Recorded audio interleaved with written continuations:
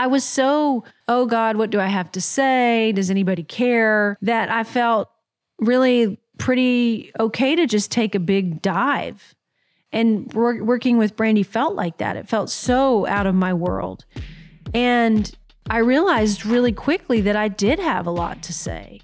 And I needed to get back to why I wanted to say it. That was Brandy Clark. And this is SHERO's, a podcast with a mission to turn up the volume of women's voices in music across genres and generations. I'm Carmel Holt, and what you're about to hear is a previously aired interview from my syndicated public radio show, SHERO's Radio. SHERO's is a deep dive into the experiences and perspectives of women and gender-expansive folks in a still overwhelmingly male-dominated music industry. It's a space where we discuss challenges and triumphs, how far we've come, and how far we still have to go. Telling our stories is the first step to making music better for everyone.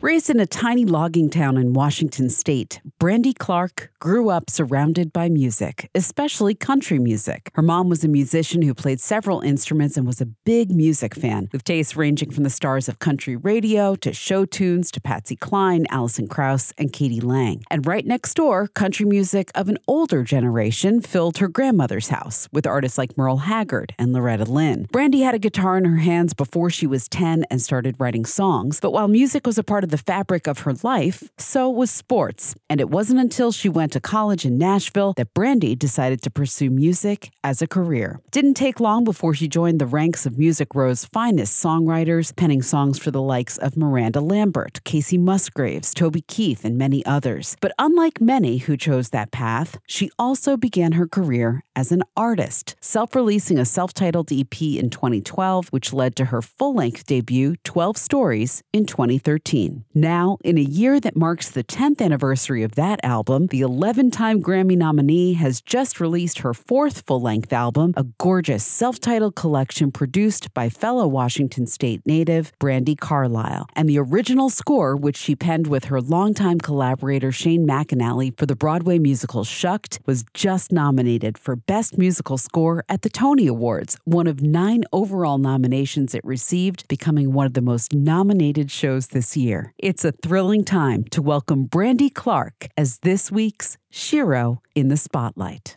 Brandy Clark, welcome to SHERO. So great to see you. Good to see you too. Congratulations on your self-titled album. I love this album so much, and it excited me to no end to see that you teamed up with Brandi Carlile for this. Oh, thank you. I mean, it was really an organic sort of pairing, and it came together really fast, and it all felt really good, and I feel lucky that it happened. You and I talked about Brandi Carlile, and I was saying, how weird that the two of you are from the same state. You have almost the same name. Yes. You both grew up on country and Western music. Yeah. We met in 2018.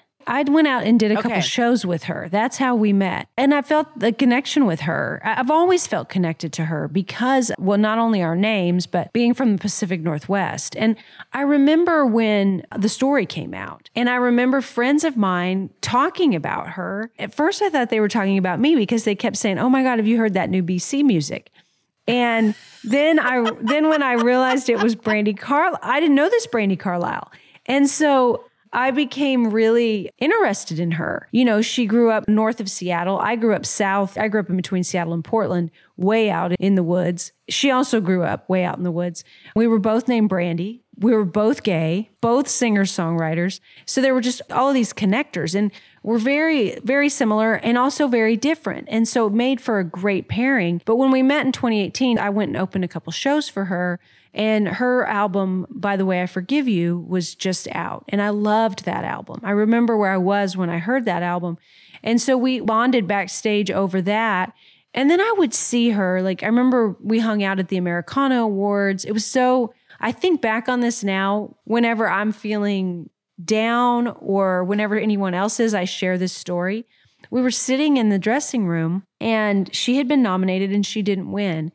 And she said, "I never win anything." And then the next Grammys, she won everything. And so, you know, it's just a great reminder that just keep on trucking because your moment is just right around the corner. And your moment? I mean, you've had many moments, but this feels like a real Brandy Clark moment, this album. It just feels really exciting. It is. I'm so glad we're talking right now because this is the first time I've slowed down since I made the album. It's been almost 2 months since it's been out. In some ways, it feels like yesterday, and then in other ways, it feels like 2 years. So it's great to kind of start soaking it in and to see all the things that this album has already brought this early in its life, the way it's being embraced and the places it's being embraced. You know, that's really incredible. And a lot of it's very different for me. Even though my albums have always been, you know, pretty critically embraced across the board, this one's being embraced by different critics and radio spots. I've never been on AAA radio, and Dear Insecurity is on AAA radio. So that's pretty cool.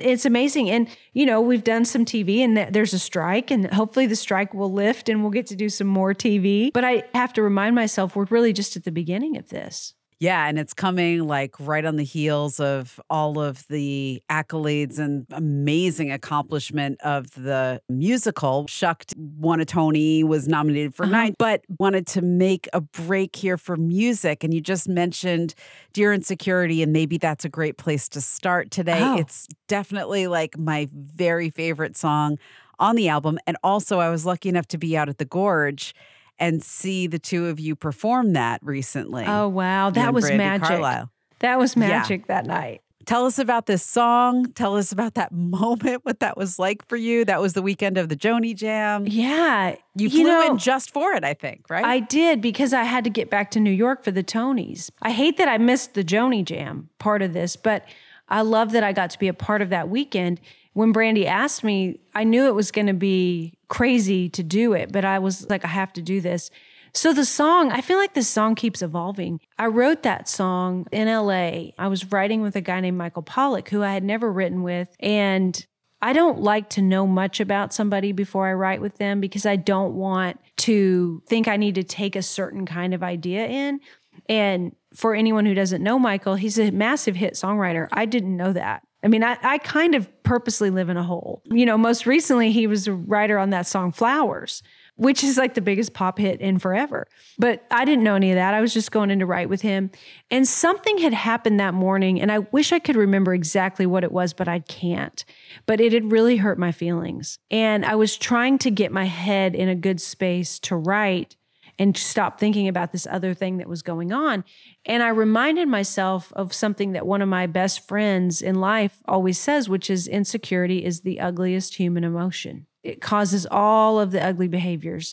And that usually when someone hurts our feelings, it's their insecurities and not ours. And so I started thinking on that. And I started thinking honestly on my own insecurities and the things in my life that insecurities had held me back from or had messed up. You know, relationships often get screwed up with insecurity, especially in the beginning. That's why that last verse is what it is. But I was sitting in the car and I thought, man, I would love to write a letter to insecurity through song. And so I went in with that title, Dear Insecurity, and we wrote this song that day. And I knew right away that I wanted to record it. And so when Brandy and I were sitting down to make this record, she asked me how I would feel about it being a duet. And I said, I would love to have a duet. You know, I've never had a full duet on a record, and I've always wanted to do one. And so we started talking about different people, and she really wanted it to be Lucinda Williams. And I loved that idea until I heard Brandy start to sing it. She said, I'll sing the scratch. I'll even kind of try to sound like Lou. I remember when she said that. And so she did. And it was magic. And we got really lost in the moment of the song. And she was very adamant that she didn't want to be the featured vocalist on this album since she was producing it. So I left that night. I mean, it felt like magic when we were singing it, but then when I listened to the board mix, it really felt like magic. And I thought, man, I'm in trouble because I really don't want anyone but Brandy on this. I mean, I love Lucinda Williams and many other people that we had talked about, but it just felt right. And so the next day, she was in the kitchen. We were recording at Shangri-La, and they have this great little kitchen. And I thought, okay, I'm going to say something to her. And so I said, Brandy, I really want it to be you that's singing this song with me. And she said, well, buddy, all you had to do was ask. And so I had put all of this worry into that she was going to give me a million reasons why it shouldn't be her. And she did it. Those were our scratch vocals and what happened just that day in the studio. And I've never been prouder of anything. I mean, I've been as proud of different things I've done, but this one's way up there for me. 'Cause insecurity this time feels like love. She's really sure of me. So please don't mess this up. If you cut in on this dance, I may never get another chance. I'll never find a way to get you gone. Wish I could find a way to know you're wrong, you're wrong, you're wrong. Careless and you're cruel and oh, you're mindless.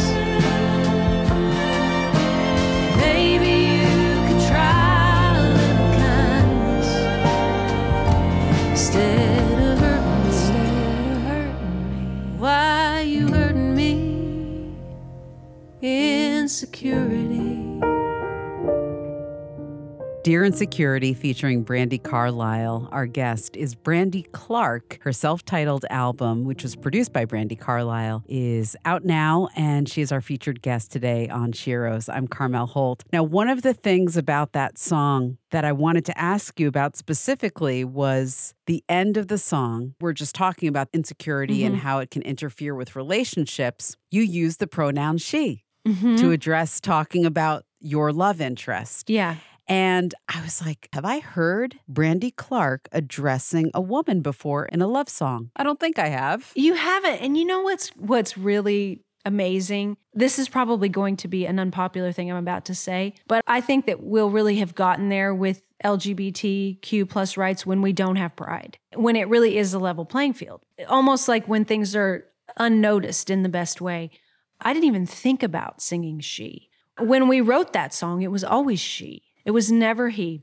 And I didn't realize until Hunter Kelly, who is a great journalist and friend, he texted me how much he loved that I had used the pronoun she. And he asked me, had I thought about it? And I said, not until right now. Like, it just was so fluid for me. And there would have been a time where that would have been something I would have really wrestled with. And it wasn't even a thought. So I guess that says a lot about my own growth in myself. That's amazing. And I get what you're saying about pride, because I'd hate for pride to go away because it's so fun. It is so fun. Yeah. But, you know, I've been having this conversation a lot. And actually, because of doing the SHERO's thing, like I've had a handful of women say they didn't want to do the show because they're so tired of being boxed in that category of like female singer or female artist. You know, our gender just follows us around like a big neon sign. And same as queer folks. It's like queer, blah, blah, blah. Like I just did an Ani DeFranco interview actually during Pride. And she was like, yeah, when I decided to go with it that I was bisexual, then every single press piece from there forward was bisexual singer-songwriter Ani DeFranco had coffee this morning. So I feel both ways about it because I think, yes, the labels are kind of what keeps us in that place, but also until it is equal, the representation is so important. Agreed. Yes, it's a double-edged sword.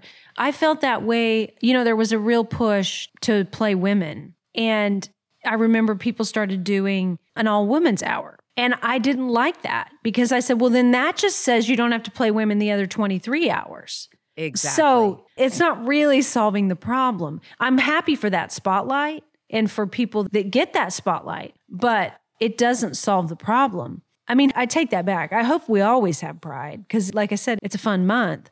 But it'd be nice if it wasn't to have to fight for rights and to be equal. Since we're on this topic, can we dive a little bit into your history for those that don't know Brandy Clark, don't know where you came from, like how you came up. You, as we already touched on, grew up in a tiny town, a logging town in the Pacific Northwest. Your mom was a musician. Yes. Right? Talk to us a little bit about how you grew up. There was a really strong intergenerational influence that happened that was beautiful. Yeah. So now I know that not everybody's mom can play all the instruments my mom could play. She started out on accordion. Because of that, she played piano and organ, and she played the harp. Her and I took harp lessons when I was little. I remember that. I couldn't play one chord on the harp, but she played the hammered dulcimer, any kind of instrument. My mom was so musical and brought so much great music into my life that I would have never discovered had it not been for my mom. And then my grandma, my mom's mom, lived next door to us. And her and my grandpa, the only station that came in where I lived was a country station. And so they were listening to country music that was removed from the radio by that point. And the greatest example, one of my first memories was Mount St. Helens erupting. And my grandma and grandpa had been at the Merle Haggard show the night before and were hungover from the concert. So that was the kind of music they brought in. I remember them going to Merle Haggard. I have a great memory of my grandparents going to Loretta Lynn at the Puyallup Fair. So my knowledge of music, country music in particular, goes back a long ways because of them. And then my mom brought in so many things that were not only country. She brought in show tunes. I think my mom has her finger on the pulse of really great stuff. Alison Krauss is the greatest example. I remember before anybody knew or talked about Alison Krauss, my mom loved her. My mom loved Katie Lang. She loved really great music. So it was clear that you had a lot of great role models, and you could see and hear women making music. Yes. Making music on the radio, in the record collections, and whatever was coming through. And your grandmother, you had this intergenerational female influence. So that probably, I would assume, helped a little bit on your way, setting you up to know that I could do this. It did, you know, and another artist that my mom listened to that was a big influence for me that I don't really talk about that much was Linda Ronstadt. She would play Linda Ronstadt, and I remember her saying, like, now that's a great singer. She can sing opera. You know, she sings everything from country to rock to opera. She has a Spanish-speaking album, you know, so I had all that around me. And there were a lot of really amazing females on the radio when I was junior high and high school. And so it did feel possible. But man, they all seemed so much better than me. You know, like, I don't know if I can ever sing like that. I still don't know if I can. Yeah, so I was introduced to all that great stuff early on. And like I said, my mom brought in show tunes too. So there were all these great Broadway musicals that we would watch and listen to. And my mom was great about pointing out technically how great a lot of these people were. And then, you know, doing things that weren't always at the Linda Ronstadt level, you know, taking my brother and I to local concerts and local community theater and seeing people we knew do it. And so that, I think, probably more than anything made me believe, oh, I can do that too. The first musical I saw was Oklahoma, and our doctor was Curly. So the next year when it was The Music Man, and my mom asked me if I wanted to audition, and I said, sure. I think a part of me knew I could be Amaryllis because Dr. Fry had been Curly. So I was really lucky. And also my parents, we grew up in a really small town, like 900 people, but they took us to Seattle and Portland. And I remember we would go to the Folklife Festival every year. And that was always something that we looked forward to. And I remember getting a harmonica at the Folklife Festival. All the different instruments. It's where my mom, if I remember correctly, it's where she got her hammered dulcimer. And then all the food. Before people ate sushi, I remember my dad was eating sushi at the Folklife Festival. So I'm lucky. I had parents that believed in the arts and not just arts, sports. You know, I remember they took us when Mary Lou Retton in the 1984 gymnastics team, they had the Perfect 10 tour. And I remember my parents took us to that. And neither my brother or I had any interest in gymnastics beyond watching it on the Olympics, but they just exposed us to a lot of different things. And I think it helped us be well-rounded and to be dreamers. And then you had a moment where you actually pursued sports and then you shifted from sports to music. I did. Sports taught you some very important tools that then you took into your career. Yes, because, when I really think about it, I have more natural musical talent than I did athletic talent. But I was a good athlete for where I grew up because I worked hard. And I learned how to have a goal and go after it and how to practice, how to be on a team. And all of those things have really helped me as I've gotten into music. Some people that were never on a team still know how to be on a team. But I can usually spot people when I'm in a team situation who were on a team. And really more than those, I can spot those who weren't. And those are always a little frustrating to me. One of the things that's so special about this album, you have some pieces of your own personal story here. Yeah. One of them is about your grandma and that house. Yes. This is the song everybody always wants to talk about. And it warms my heart because I feel like I wrote this song with my grandma from the other side. I really do. Because this idea was really heavy on me. Speaking of Merle Haggard, I had been driving around listening to Are the Good Times Really Over for Good? And I'm somebody, I get this from my mom, I can listen to a song on repeat for a month, Yeah. And so I was listening to that song over and over and over anytime I was in the car. And it makes me think of my grandparents because they're of that generation. And I started thinking about that generation and just who they were and are. Some of them are still around. But one of the things that to me is pretty iconic about that generation is they smoked in the house. And so I started working on a song called They Smoked in the House. And I was loving it. And I was doing all this research, trying to get it right.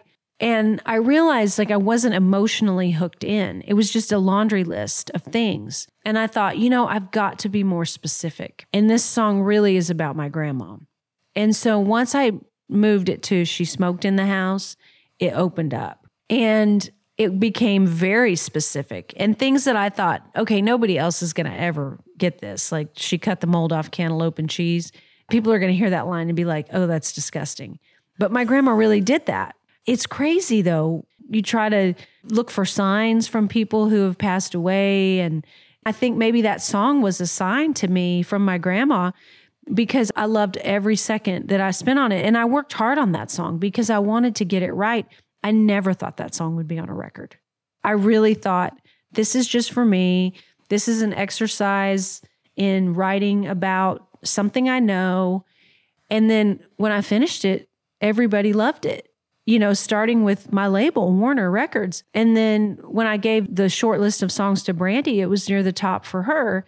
And it's just a great reminder to me to write what you know and what you care about. Because it was the same way with my first record, I had a song called Get High.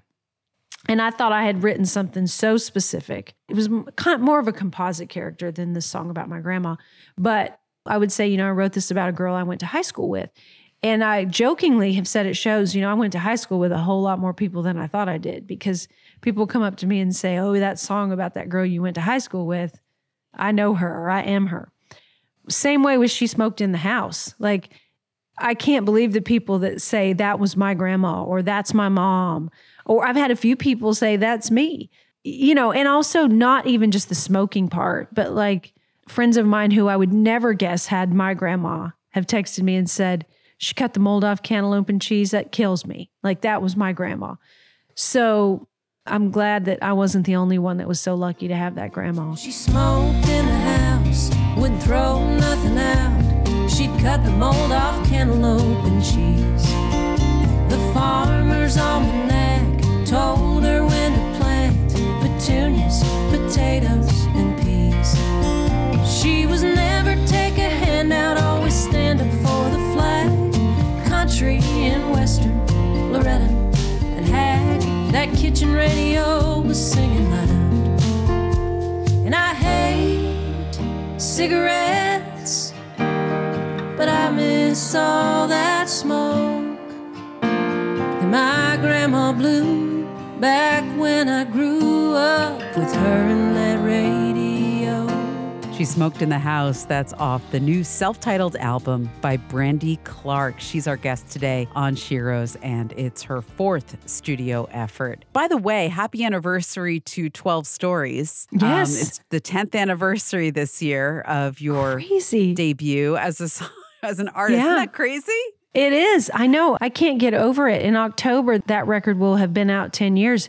I mean, it's like a blink of an eye. It's crazy to me. If you look at this, 12 Stories to Big Day in a Small Town, Your Life is a Record, and now Brandy Clark, where does this album sit in terms of your evolution as a songwriter and an artist? You know, it reminds me the most of how I felt when I made 12 Stories. And I think, this is really saying some vulnerable things, but when it came around for me to make this record, I didn't even know what I had to say. I mean, I don't know how people do it that have made 10 and 15 records. You know, at some point you're like, man, I've written that song 10 times. I don't know any other way to write it. And I felt somewhat empty. So when Brandi Carlile approached me about producing a record on me, that was very intriguing because that sounded scary and exciting to me, to make a record with another artist. For one thing, I've always said, I don't understand why people make records with other artists. Like, aren't they just making their record? You know, and it's kind of when God like throws it in your lap, I think, oh, well, I'll show you. And I think I had awakened to the idea because I was involved in a project called Lindyville that was spearheaded by Ashley McBride, and it involved several artists, and John Osborne from the Brothers Osborne produced it. And, you know, I just dealt with him on the songs that I sang on, but it was so great. I thought, this is really cool to be working with John and him producing this, you know? So I think I had kind of opened up to it through that. And then Brandi and I had done a couple of songs together during the pandemic, and that was really great. And I loved how she just goes with her gut. She doesn't overthink things.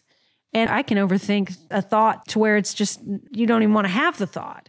And so I was so, oh God, what do I have to say? Does anybody care? That I felt really pretty okay to just take a big dive. And working with Brandi felt like that. It felt so out of my world. And I realized really quickly that I did have a lot to say. And I needed to get back to why I wanted to say it. And so that's why it reminds me of 12 Stories. Anytime I've worked with a producer, I'll give them a short list of usually 18 to 24 songs that have been whittled down from my catalog, which can be something I wrote last week or something I wrote years ago. You know, there's one pretty old song on this record, but it just didn't fit other records. And then I'll ask that producer to help me choose 10 or 12. When Brandi told me her 10 choices, I loved them, but I was surprised that it was things like She Smoked in the House and Take Mine. There were a lot of ballads. So I asked her, you know, why did you choose the songs you chose? And she said, well, all the songs were great songs, but I chose the songs that when I listened to them, I felt like you wrote them in your bedroom. That reawakened me creatively. It reminded me, much like my first album, we didn't start writing songs to impress other songwriters or even to have hit songs. When we very first started writing songs, it was because we had something we had to get out. And so this record, it feels like my first record all over again in that, okay, I'm going to just put my heart on this and be reminded that that's what I need to do every day when I sit down and write a song, is only write the songs that I'm so connected to, I have to write them. When somebody puts out a self-titled album as their debut, it's like an announcement of, this is me. Yeah. Here I am. And has a whole other meaning or can have other meanings at this stage in your career. So is it a reintroduction, as you're saying, or a reconnection?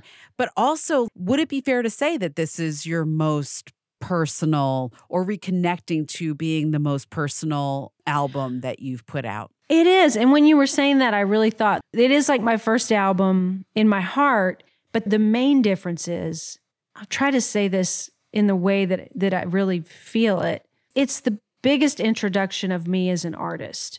When I made my first record, a lot of the songs on that record, which I love and I love doing them, I was frustrated that other people hadn't recorded those songs because that had been the game that I had been playing for so long. Songs like Hold My Hand, like, I had it in my heart that Leanne Womack was going to record that, and she didn't.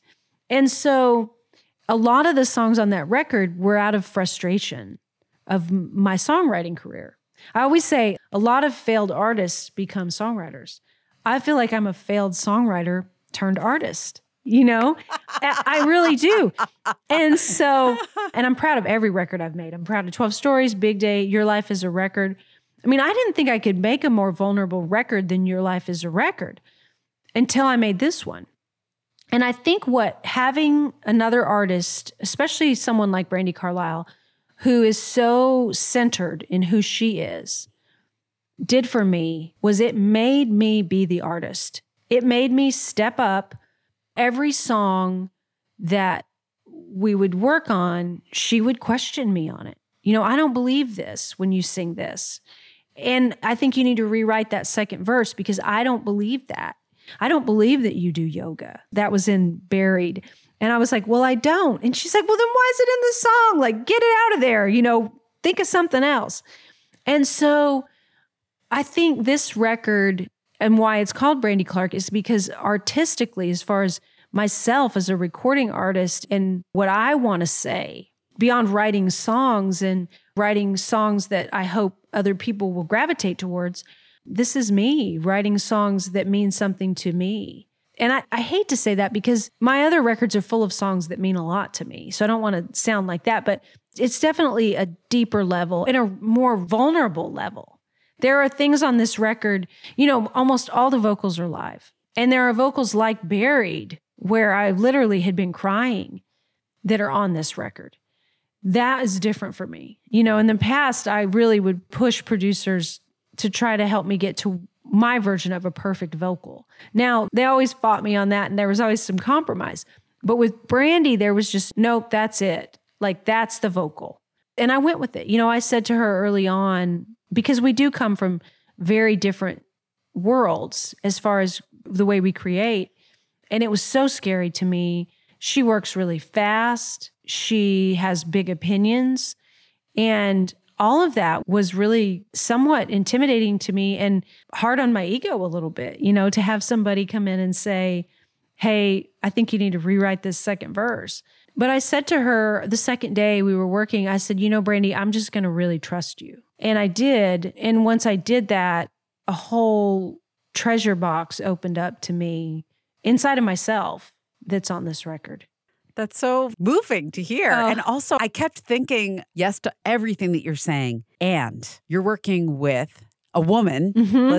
Let's go there. Yeah. A gay woman, a woman from the Pacific Northwest that grew up like 75 miles away from you, 6 years apart. Even though, yes, the worlds musically that you come from are so different, there are so many things that are the same and also you may not have had before in a studio setting that may have made it a safer space. Is that safe? I think that possible to say? I've worked with two great male producers, Dave Brainerd and Jay Joyce, both of whom I felt incredibly comfortable with. But all of those things you just said about Brandy, there's a level of comfort that no one else is going to give. I mean, there is a level of comfort with women that is different than with a woman and a man, at least for me. Of course. And I think, Brandy really broadened things for me.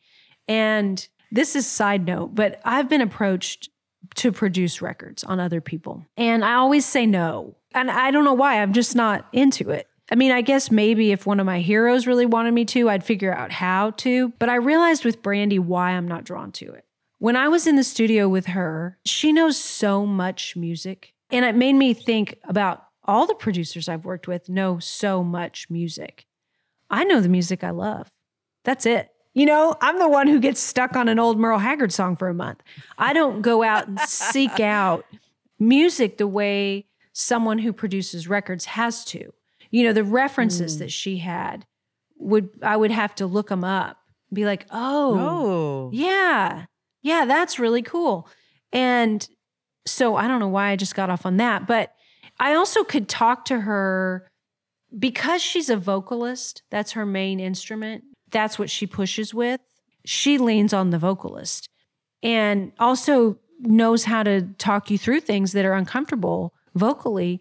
And that was great. And she doesn't speak technically. And so I felt very comfortable. So that's another thing that I felt comfortable with her. And we were working on the song Up Above the Clouds. And I said, I don't know how to explain what I want, but I want it to make me feel like I feel when I hear the John Mayer song Emoji of a Wave.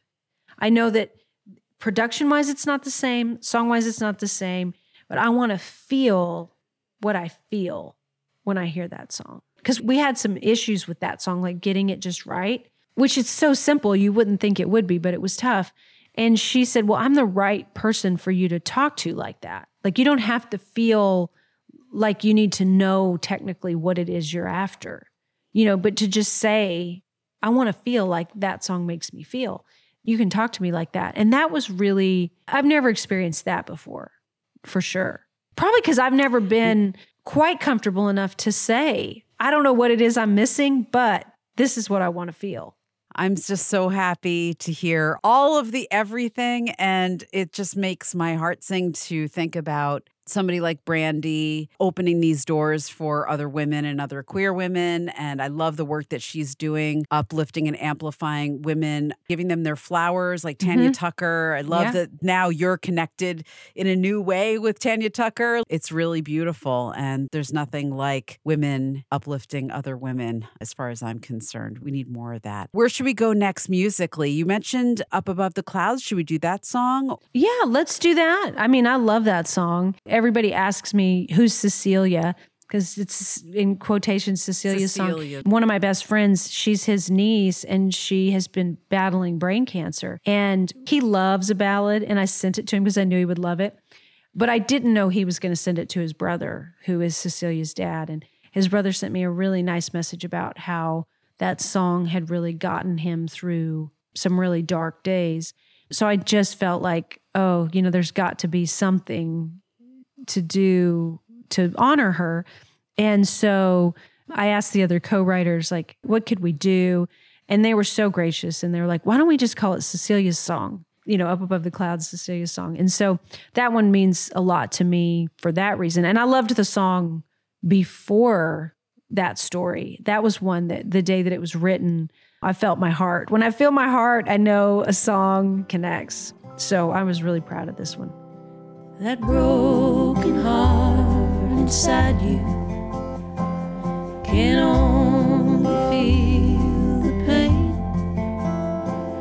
but hope knows how to find you, even in the rain. When your blue eyes are crying, 'cause love has let you down. When a fool's dream is dying, the sunshine's all run out, remember there's a blue sky up above the clouds. Brandy Clark is our guest today on SHERO's Up Above the Clouds, Cecilia's song, part of this amazing new album, her fourth. And I love that Lucius is featured on this song, but they're elsewhere on the record too. They're just so amazing. Had you been familiar with Lucius before? Did you know them? Well, I'm a big fan of theirs, and that's why they ended up on the record. I love that last record that Brandy and Dave Kopp co-produced on them. And my favorite song on that record was called LSD. And I went and saw him at the Ryman and was blown away. You know, I said something to Brandy about, I wonder if we could get them on something. And she said, oh yeah. So they're all over it. But I love them, and I'm just a huge Lucius fan. I'm proud to say that even though it was Brandy that asked them to be on the record, I'm the reason why they're on the record, because I asked for them. I just love what they do. The musical and this album, now that you have this huge accomplishment of stepping into both of these worlds, what are you thinking? What are you feeling about the future of Brandy Clark? What could be next? Man, I don't know. You know, both of these things have blown my mind. And I'll be honest, I have been feeling a little bit depressed because I was working so hard to promote both those things at the same time that I was running at a very fast pace, which I like. And that pace has slowed down purposely because I'm getting ready to go out on the road. And so I've got a month here, well, less than a month, a couple weeks where I am not in super fast mode. I'm still doing things like this podcast and some events and some private things, but it's not at that breakneck speed. And I realize how much I enjoyed promoting both those things at the same time, even though before it started to happen, I thought, how are both these things going to not suffer from each other? And really, they helped each other. In what way? I think just all the attention that the musical got brought attention to my record from places where it wouldn't usually get attention, and vice versa. People became drawn to go see Shucked because they were hearing about my album. And in a lot of interviews, I would talk about Shucked. So the two things fed each other. It's such a great lesson, too, to not come from a place of scarcity. Like, it's not like there was only so much that each thing could have, Right. And Shane McAnally, my collaborator on Shucked, he pointed that out. He said, man, I feel like your record is really helping the show and the show is really helping your record. I think I really want to dream bigger and differently, because I don't ever want to be on autopilot creatively. So I'd love to do the soundtrack for a movie. I'd love to do another musical. I'd love to musicalize an album. I always like to have a reason for a record. And I know that the purpose for whatever's going to come next with a record is going to show itself. I'm trying to not jump into anything too quickly, but I want to keep making records that inspire me and that people love and that surprise people. I've had so many great reviews on this record, but there are a few people that didn't like it. There's not a lighthearted song on there. That was one of the criticisms. Well, it wasn't a lighthearted record.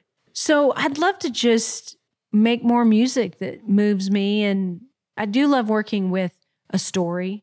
I think that's part of what I loved about working on a musical is that you're dealing with a story.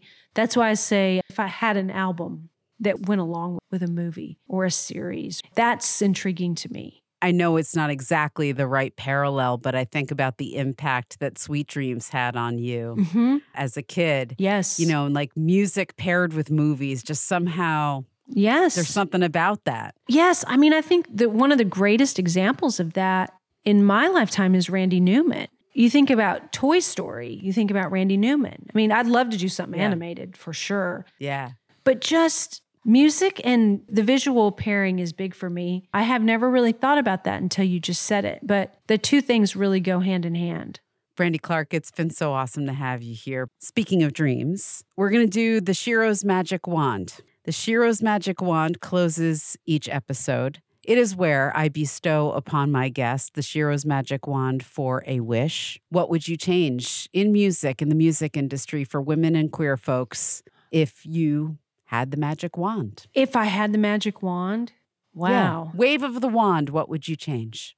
I would make it so that people had to choose music with their eyes closed and listen with their hearts, that their ears were just the vehicle to get it to their hearts. I think music would be better across the board. I mean, video truly did kill the radio star in a lot of ways. And I think, I would change that. I would make it be all ears, no eyes. Removing the gaze. Yes. And making a judgment on what the music was going to be based on seeing what the person looked like or who they were. Right. I remember early on in my career, somebody gave me this piece of advice and I had never thought about it, but it was about image. And this was back in the time when people were given cassette tapes and headshots and all that. And they said, people will see you twice before they listen to you. They'll see your headshot and they'll see whatever's on the CD before they ever listen to you. And they're going to have their mind made up before they listen. That's sad to me. That's what I'd take away. I think that there's some patriarchal thing going on, though, because I don't think that the same rules apply for men. I mean, it's definitely looser for men. I think about a lot of the men. This is just a very shallow and specific thing, but weight, there are way more overweight men making popular music than overweight women. That's a huge one. That one drives me crazy. And I don't ever want to hold it against the male artist, but I can get mad sometimes and think, okay, if he were a woman, he wouldn't even get a shot. And it's not his fault. Yeah, but it's not fair and it's not right. And people miss out on a lot of great art because of it. Yeah. Weight, age. Yeah. Mm-hmm. All of those things need to change. Thank you to all the artists who reject those notions and continue to make great art, yourself included. Thank you. Thank you for this amazing album. Thank you for joining us today. Thank you for your wish. And how would you like to close our time together today musically from the new album? I know you mentioned that there was one song on here that was like super old. Come Back to Me. That's an old song and a song I never envisioned for myself. I actually played the demo of that song for my manager just because I had kind of forgotten about it. And she said, why don't you record that? And I said, well, I don't know, because Keith Urban recorded it, I think 2012. She's like, so? And my version is very different. But, once again, I don't know why I'd put that rule on myself that just because he had recorded it, I couldn't. So that's probably the oldest song on here. I wouldn't want you to miss a thing. I wouldn't wake you from any dream you ever had. So go on and go and unroll every night. But if you gotta leave, you gotta know I love you enough to let you go if there's greater grass. Hey, I wanna hold you, but I don't wanna hold you back. Brandy Clark, thanks again for being with us on SHERO's. Thank you. Many thanks to Brandy Clark for being with us. The new self-titled album is out now on Warner Records. SHERO's is produced by me, is mixed and mastered by Kelly Drake. Our original theme music is by Lucius. SHERO's is also a nationally syndicated radio show. You can visit SHERO'sradio.com to find out more and support our work with Patreon or merch from the SHERO shop. Keep in touch on Instagram and Twitter. I'm at Carmel Holt, or find us at SHERO's Radio. And please consider leaving us a rating and review wherever you listen to your podcast. That helps us grow and bring you more SHERO's. Until next time, remember, music is our superpower. I'm Carmel Holt. Thanks for listening.